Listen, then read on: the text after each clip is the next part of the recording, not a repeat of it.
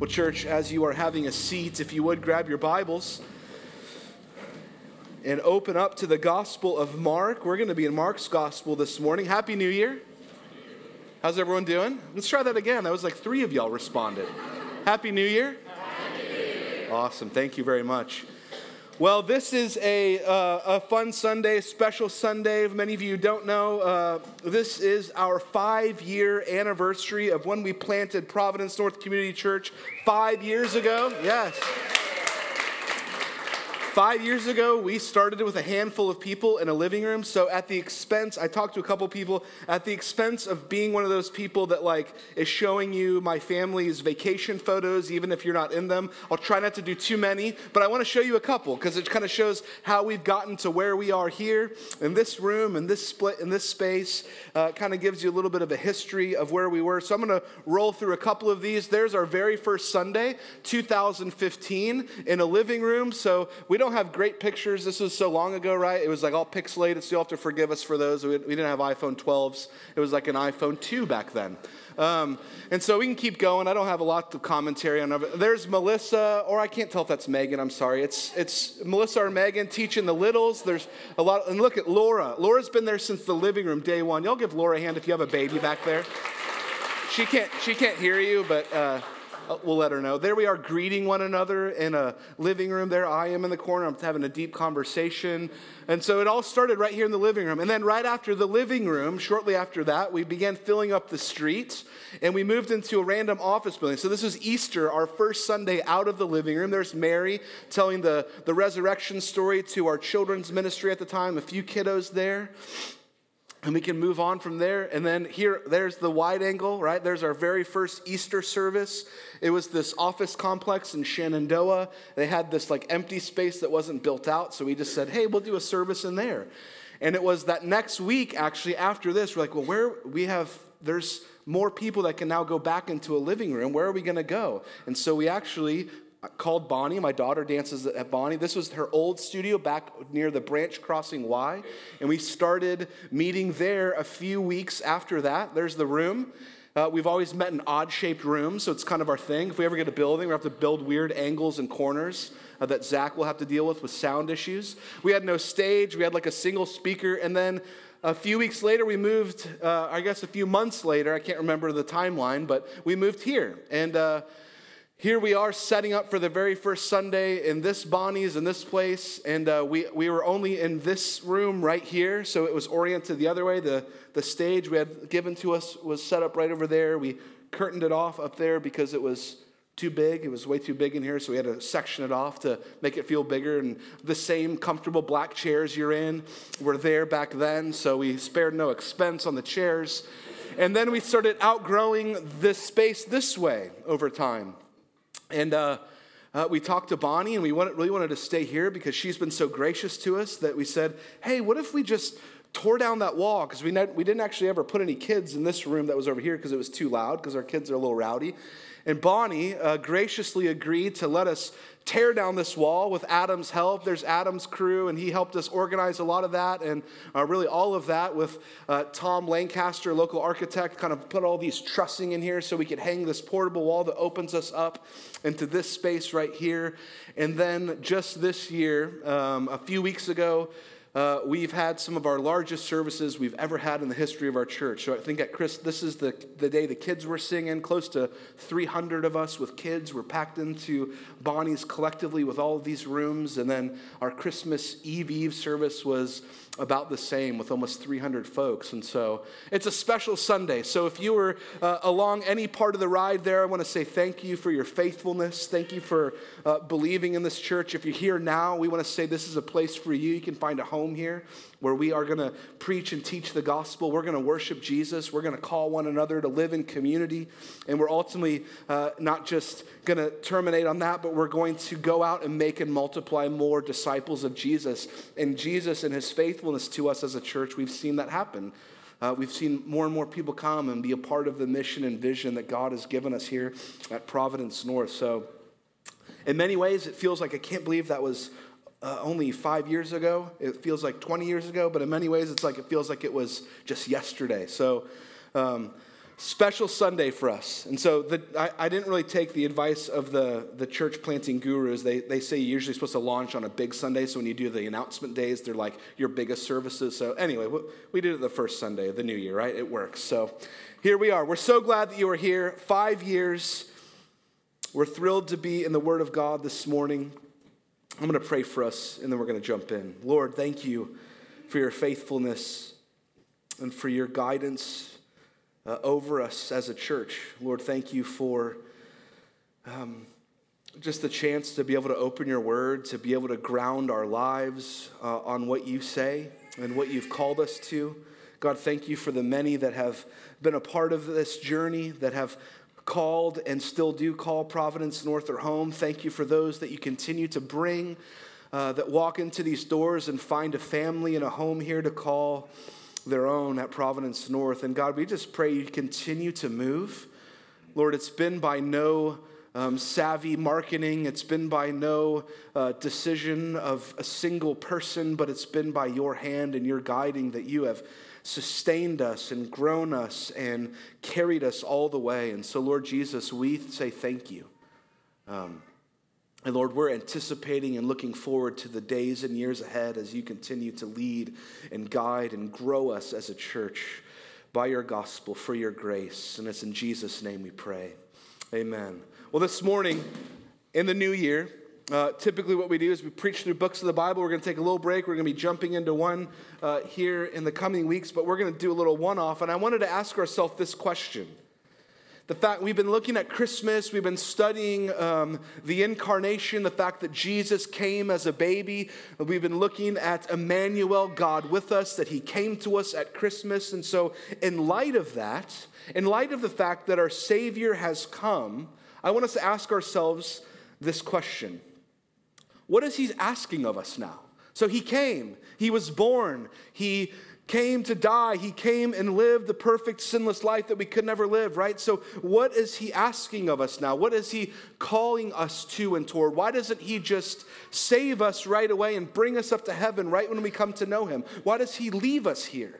Why are we here right now? What is the Savior that we just got done celebrating for 4 weeks, calling and asking of you and I that call him Lord?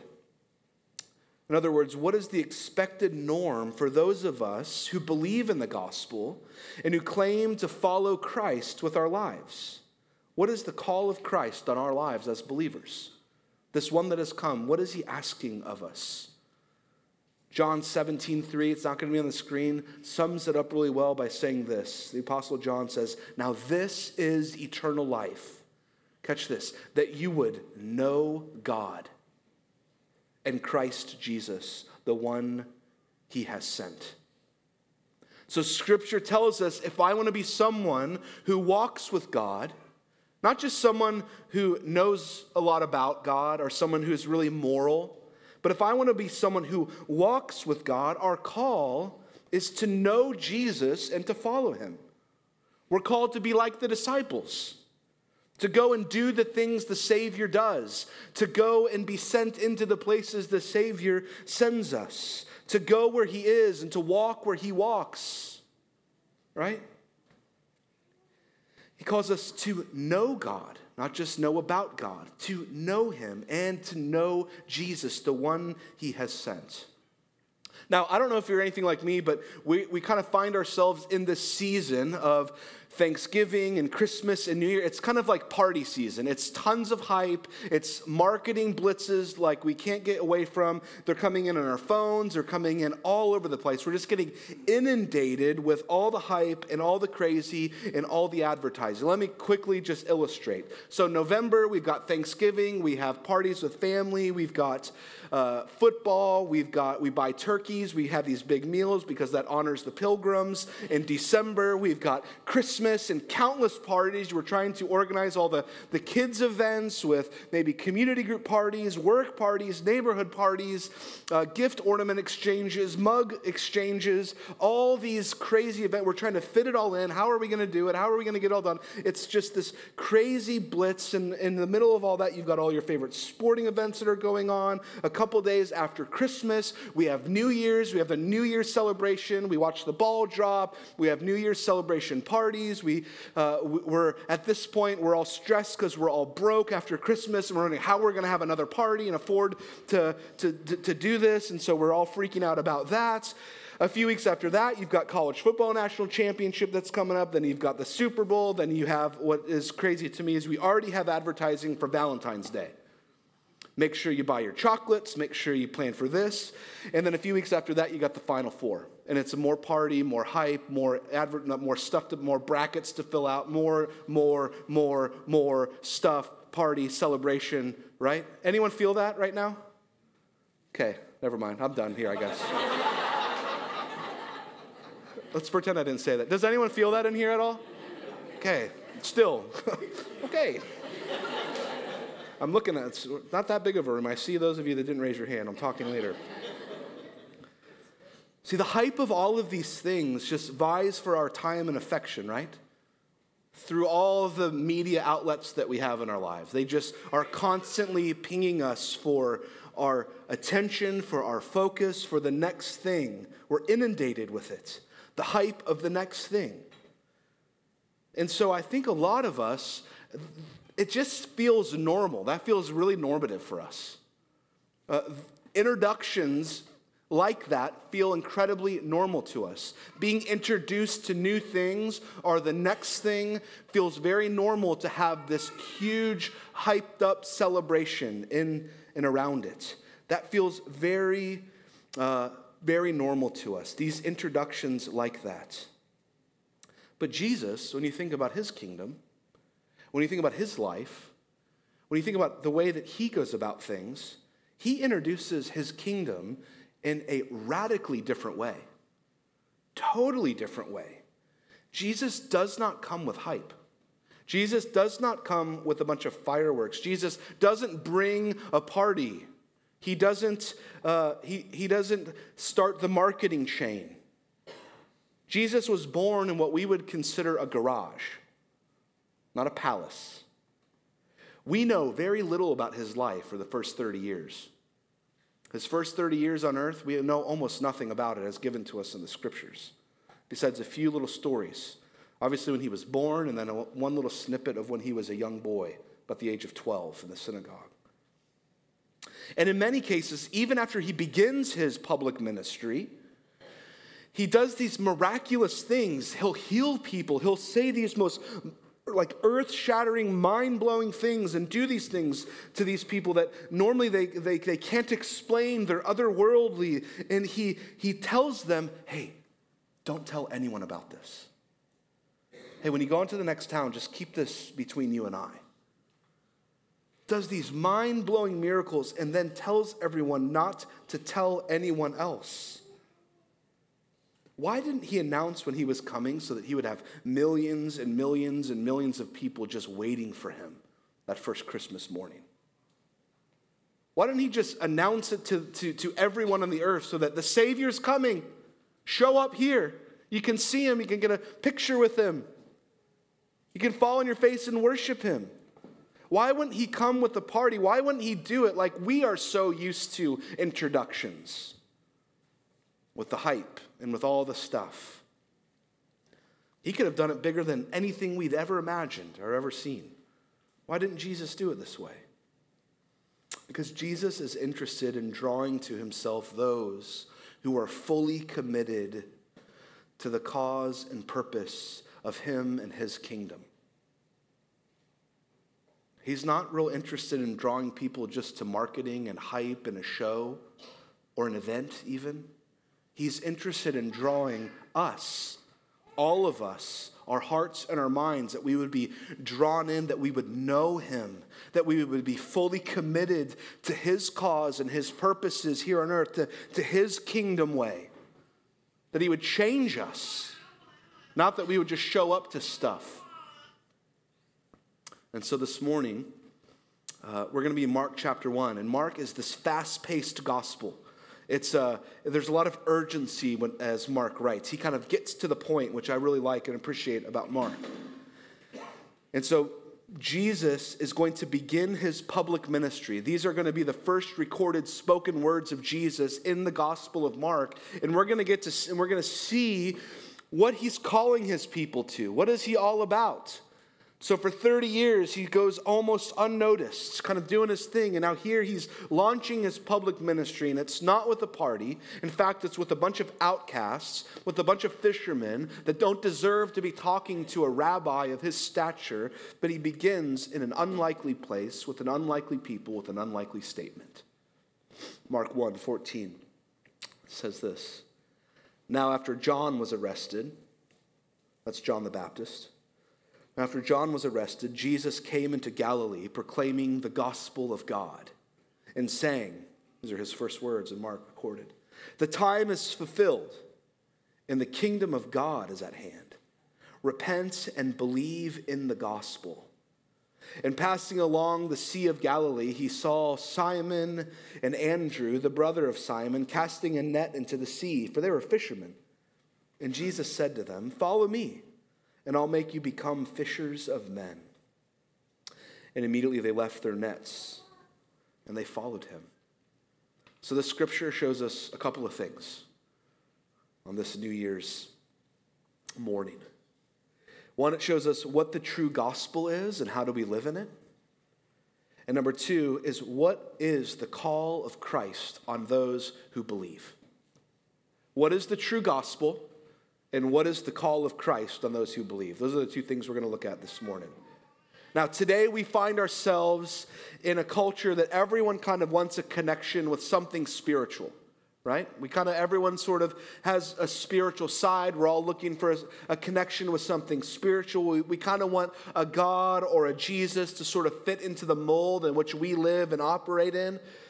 There used to be a thing where you had Jesus as my homeboy t-shirts. That used to be a popular thing that's indicative of the culture we live in. We kind of want Jesus, but we kind of want him to be a little bit more, not quite as uptight as maybe we remember him. So Jesus needs to be my homeboy, and he's got the thumbs up.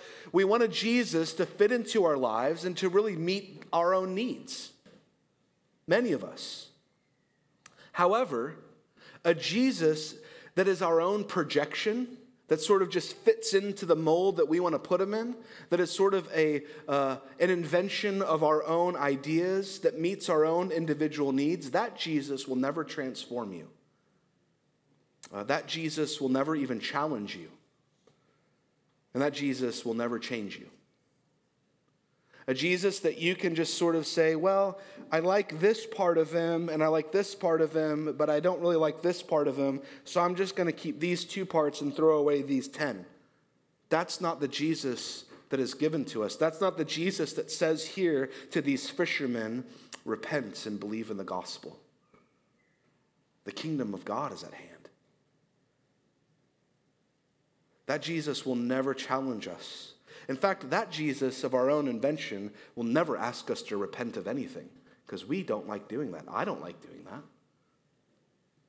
But the first spoken words of Jesus recorded in Mark were, the kingdom of God is at hand. Repent and believe in the gospel and follow me. You see, Jesus doesn't call us to just some cultural icon or some vague spiritual understanding. He calls us to his purposes for his mission in his kingdom. And this was very unique in Jewish tradition and culture, because rabbis historically never chose students. Students always chose the rabbi. They would kind of see if they were to be accepted. In other words, culturally then, and it's really similar now in many cases, the student would seek out the master as the one respected and asked to be taught. It's like if you're getting your PhD somewhere. You understand the faculty at the school you want to go get your higher degree at, and you seek that out, and you want to go understudy under a certain professor that they would then teach you all the things that they got their PhD in, and they would download it into you over the course of 4 to 17 years, depending on what profession you're in, right? It was similar back then. You would seek out someone to learn under. However, Jesus is showing us something different about his kingdom. And this is radical. This is remarkable. Jesus is showing us that you cannot have a relationship with him unless he calls you. His call is important. His call is the one that matters. He's showing us that it's his call that moves us to action. It's his call that beckons us. It's his call that changes our hearts and minds. It's the words of Jesus that produce action in us, that even allow us to move forward toward him. He's the one that calls out to us, even when we're undeserving, even when we're just a fisherman with some nets, and we don't deserve to go study under any PhD program, but he walks up to us and says, I want you. Come follow me. His call moves us to action. And this not only changed their lives, the lives of the disciples, but it profoundly changed the fabric of the entire world in which you and I operate in even today. The call of Jesus is a profoundly powerful thing. And I wonder this morning, have you heard that call and have you responded to him? Has Jesus called out your name? And maybe you're like, I don't know if I want to follow him into this place. He's beckoning you. He's calling you. You can trust him. We sang about it. He is a firm foundation. You can believe in him and you can go toward him knowing that he will keep you, even if his call leads you to unknown paths and places. He is good. It's kind of like that scene in the Chronicles of Narnia. Is Aslan. They're looking down. The kids are looking down. And it's like, I want to go pet him. And the kids remind one another that he's good, but he's not safe. Sometimes he'll lead you to places that, oh man, it's uncomfortable, but he is good. He'll never let you down. He'll always be with you. So what is his call? What is it? What does it show us here? Verse 15, his call is to repent and believe in the gospel. So first we've got to ask ourselves this question. What is a gospel? Or in this case, the gospel, right? This is a word that if you've grown up in the church, or even if you haven't grown up in the church, you just kind of know it, and it's just sort of got a lot of baggage, and we're kind of maybe even inoculated to it because it's just like, oh, that's just the church word. It's the gospel, right? It's just what you say in church. And so what does that actually mean? Well, I think it's lost its meaning a little bit. It's lost its importance. It's lost its historical context to us because it's this evangelical word that we throw out all the time. Gospel, gospel, gospel, gospel, right? And we're like, oh, it's just church talk.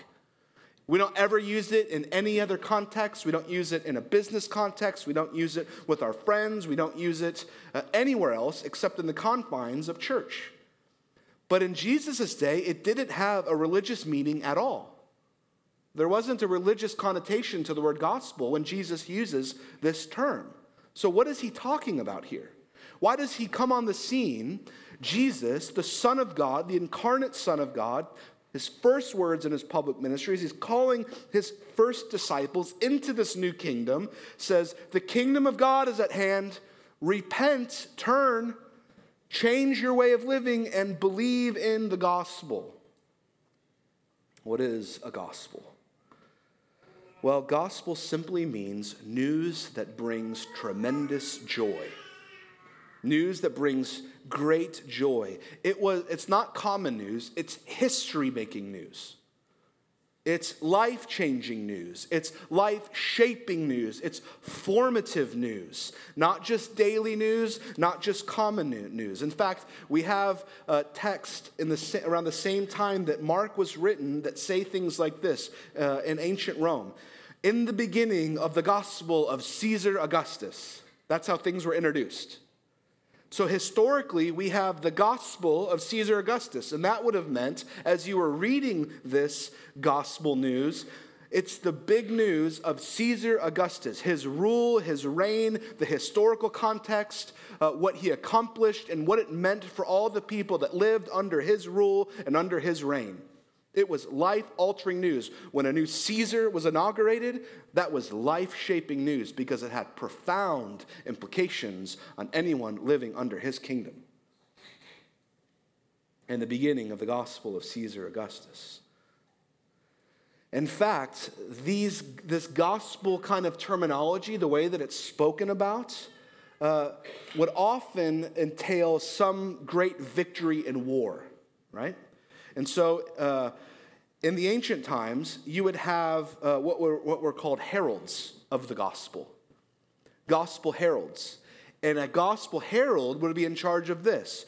When the king had won a battle, a gospel herald that was a part of that troop there was no communication lines, right? You couldn't pick up a phone, you couldn't text anyone. They would send a gospel herald to run back to the town and city that they were from to declare the gospel of the victory that the king had won. Why is that important?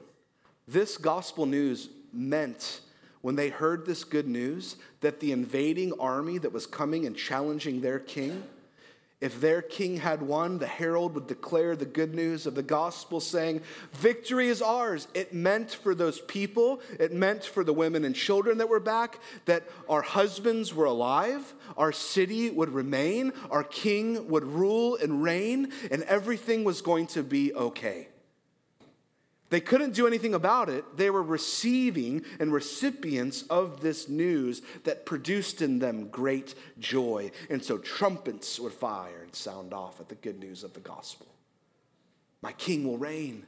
We'll live. We will not be enslaved any longer.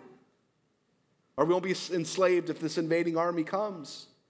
It was great, great news. And so, all of this good news, all this word that Jesus chooses to use means that the gospel of Jesus is unique in the context of a religious context for a very important reason, is because the essence of all other religions is advice, isn't it? It's how do you achieve righteousness so that you can attain God at the top of the mountain? How can you follow the right path so that you might achieve enlightenment? It's advice on how to get there. Christianity is a gospel. It is news that produces great joy. It's news, meaning it's already been done. Something has been accomplished that profoundly impacts you in your life, whether you were there or not. That's the gospel of Jesus. So he's saying, repent and believe in this gospel. I've come, I'm establishing a new kingdom, and it has pervasive things on your life as a result. The gospel is something that happened in history that changes your status and my status forever. Our king will reign. The victory has been won. All other religion is advice. Christianity is a gospel. It is what has already been accomplished by Christ that you may be saved. That's why it's joyful news. There are no rules that we've got to keep to attain it. It's been done. The herald of the gospel has already declared that it's been done. There's no certain things you must attain to. It's a gospel of grace. It's repent and believe. It's receive and believe. The battle's been fought. The victory's been won. Jesus has done all that needs to be accomplished. It's belief. And so, when you stand in the gospel of Jesus, it's freedom. Now, I think the new year often lends itself to this way of thinking that all of us do, and they're healthy exercises to do, and it lends itself to this, I'm going to do better this year type mentality, right? We're all sort of in that right now. It's like when the most treadmills are sold and when the most Beachbody subscriptions are sold or the most 24-hour fitness deals are sold or where the most, I'm going to eat right, I'm going to sign up for one of those eat better plans so I can eat healthy. We're all thinking about, I'm going to do better this year. Those are all great things. I'm going to attend church more. I'm going to be more spiritual. I'm going to pray more. I'm going to read more. I'm going to be a better husband. I'm going to be a better wife. I'm going to be we have all of these things. And we often call these things resolutions. And I think if we're not careful, we treat our Christianity like a resolution. Well, God will love me more if I just do better this year. God will look upon me favorably if I just do a little bit better this year. But the gospel, church, remember, is not a resolution to do better next year or to do better this time. It is a declaration of what's already been done. That's what Jesus calls us to. Jesus declares, repent and believe in what I've done for you. News of great joy. That's why it produces joy. Because in spite of us, he has done it. In spite of our failed resolutions, he comes through for us. Doesn't he?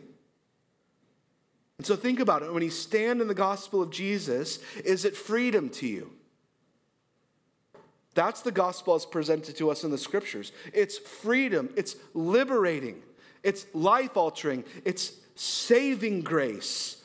Or when you hear it, do you think that the gospel means moral law that I've got to keep? And it's great advice that sometimes I keep, and when I don't keep it, I feel terrible.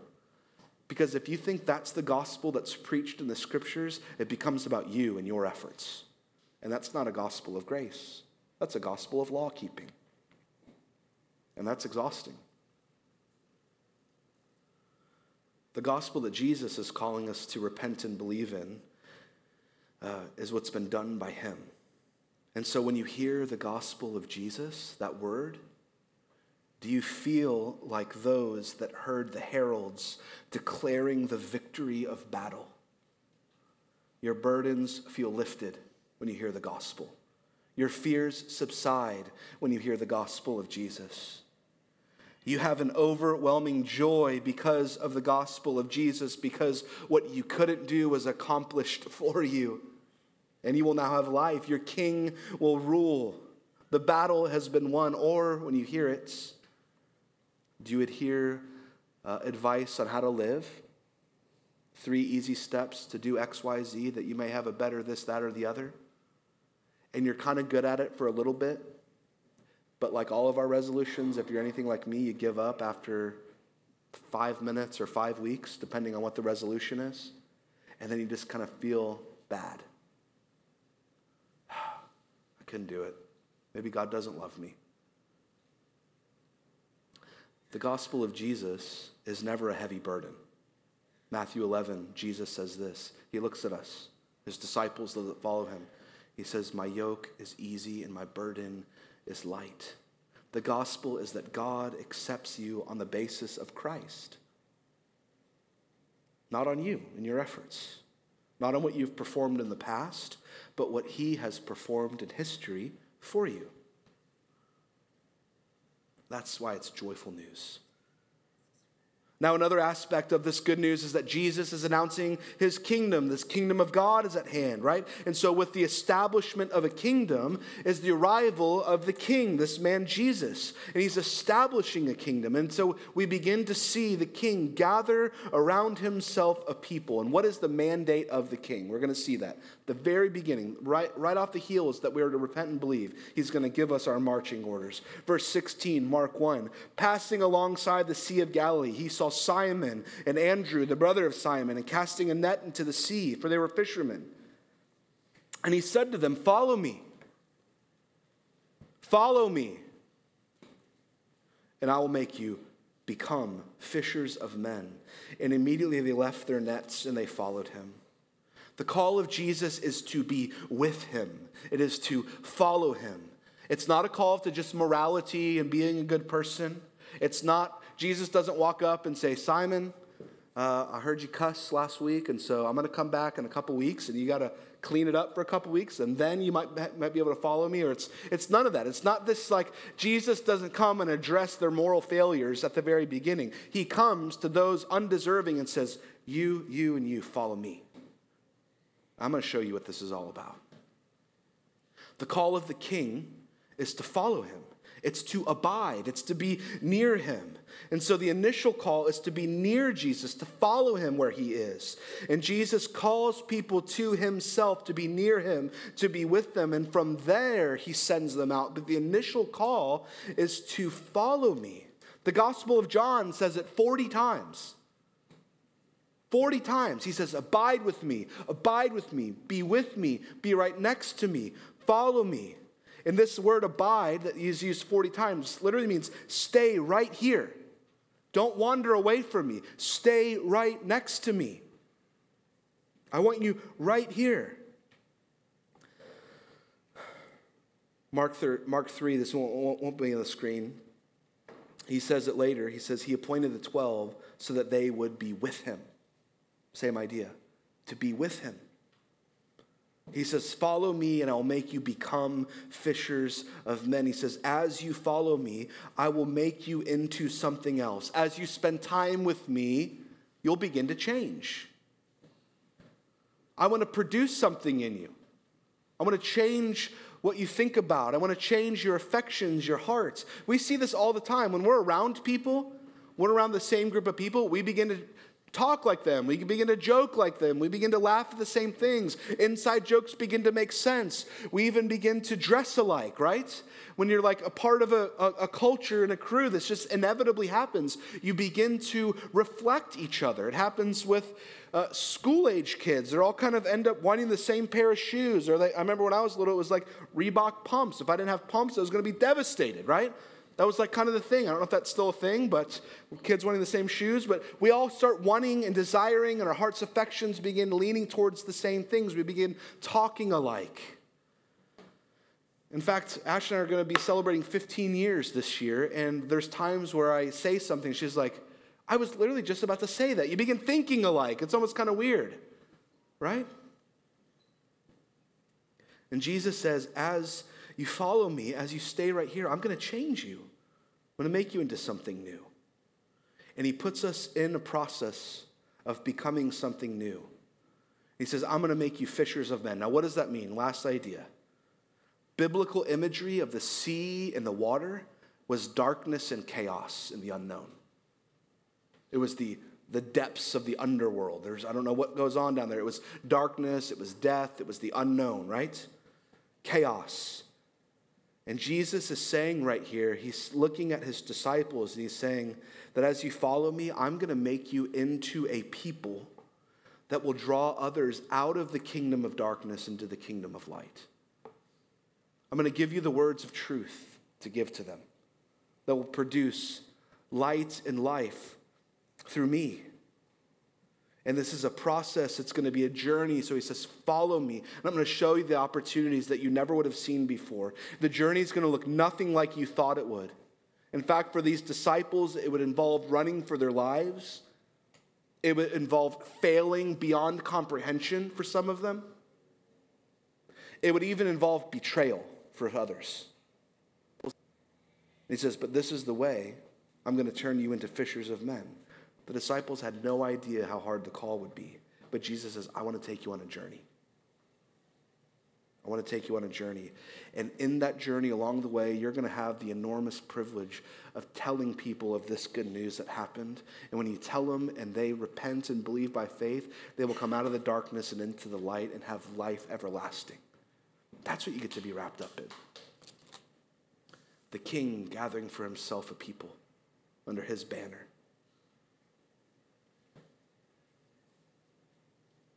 Jesus says you're going to see and get to do things beyond anything you ever imagined. In fact, Luke 10:23, Jesus looks at the very end and he turns to his disciples and he says to them privately, blessed are the eyes which see the things you see.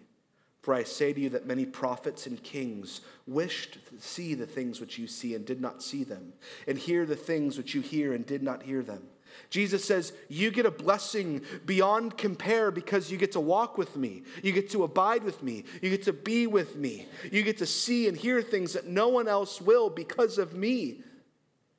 So we get to follow Christ who has power over all things. And the greatest news in the world is that we have access to him. We get to abide with him. We get to hear from him. He gets to show us where to go next. That's great news. So Jesus wants to take us as his followers and change us into something new. This year, he's calling each of us towards something. So long as we stay right next to him, he's calling us to share this good news with maybe someone that doesn't know it. He's calling us to grab hold of this good news of the gospel that produces life, not self-doubt and not deprecation, but it's been done for us so we can find life in this good news. He's calling us to something new. He's calling us to maybe heal from depression that we have because we don't feel like we ever measure up. He says, in my gospel, my good news, you're worthy. He's calling us to a new kingdom, a new way. And it's probably not going to look anything like you thought it would. but it's going to be worth it, and it's going to be good. And he's saying, and along the way, as I change you, as I mold you, and as I shape you, you get to introduce others to this great gospel, and they can find the kingdom of light and step out of the place of darkness and find healing and life everlasting because of this good news. So church, let's follow Jesus this year. Let's abide in him. Let's be close to him. Let's stick with him. And let's be a people that because of this good news get the chance and opportunity to call new people that need this life-giving good news to come and join us and find life in Christ everlasting. Let's be a part of those two things this year in 2020. Let's pray. Lord, we thank you for the good news of the gospel. Thank you that you did for us that which we could never do on our own. That you defeated death. That to those that believe, you grant now life everlasting. Lord, that you credit your perfect righteousness to us, the undeserving, mere fishermen walking along the shore, and that your call went out to us, the undeserving, and now we get to abide by you, the maker, creator, sustainer, and savior of the world. That's why you came. And you left us here on purpose so that we can be heralds of this good news. So that we can go from place to place declaring the light has come, our King has won, the victory has been declared. And burdens begin to be lifted. And fears begin to subside because of this good news. So Lord, I pray this year we would live in that you'd give us boldness to declare and share with others this good news, this life-giving good news. And Lord, you would do a work in our midst here in 2020, even here in our lives, in our church at Providence North, than we could ever dare dream or even imagine. You can do that. So God, would you move? Would you move in and through us? In Christ's name, amen. Let's stand and worship in church.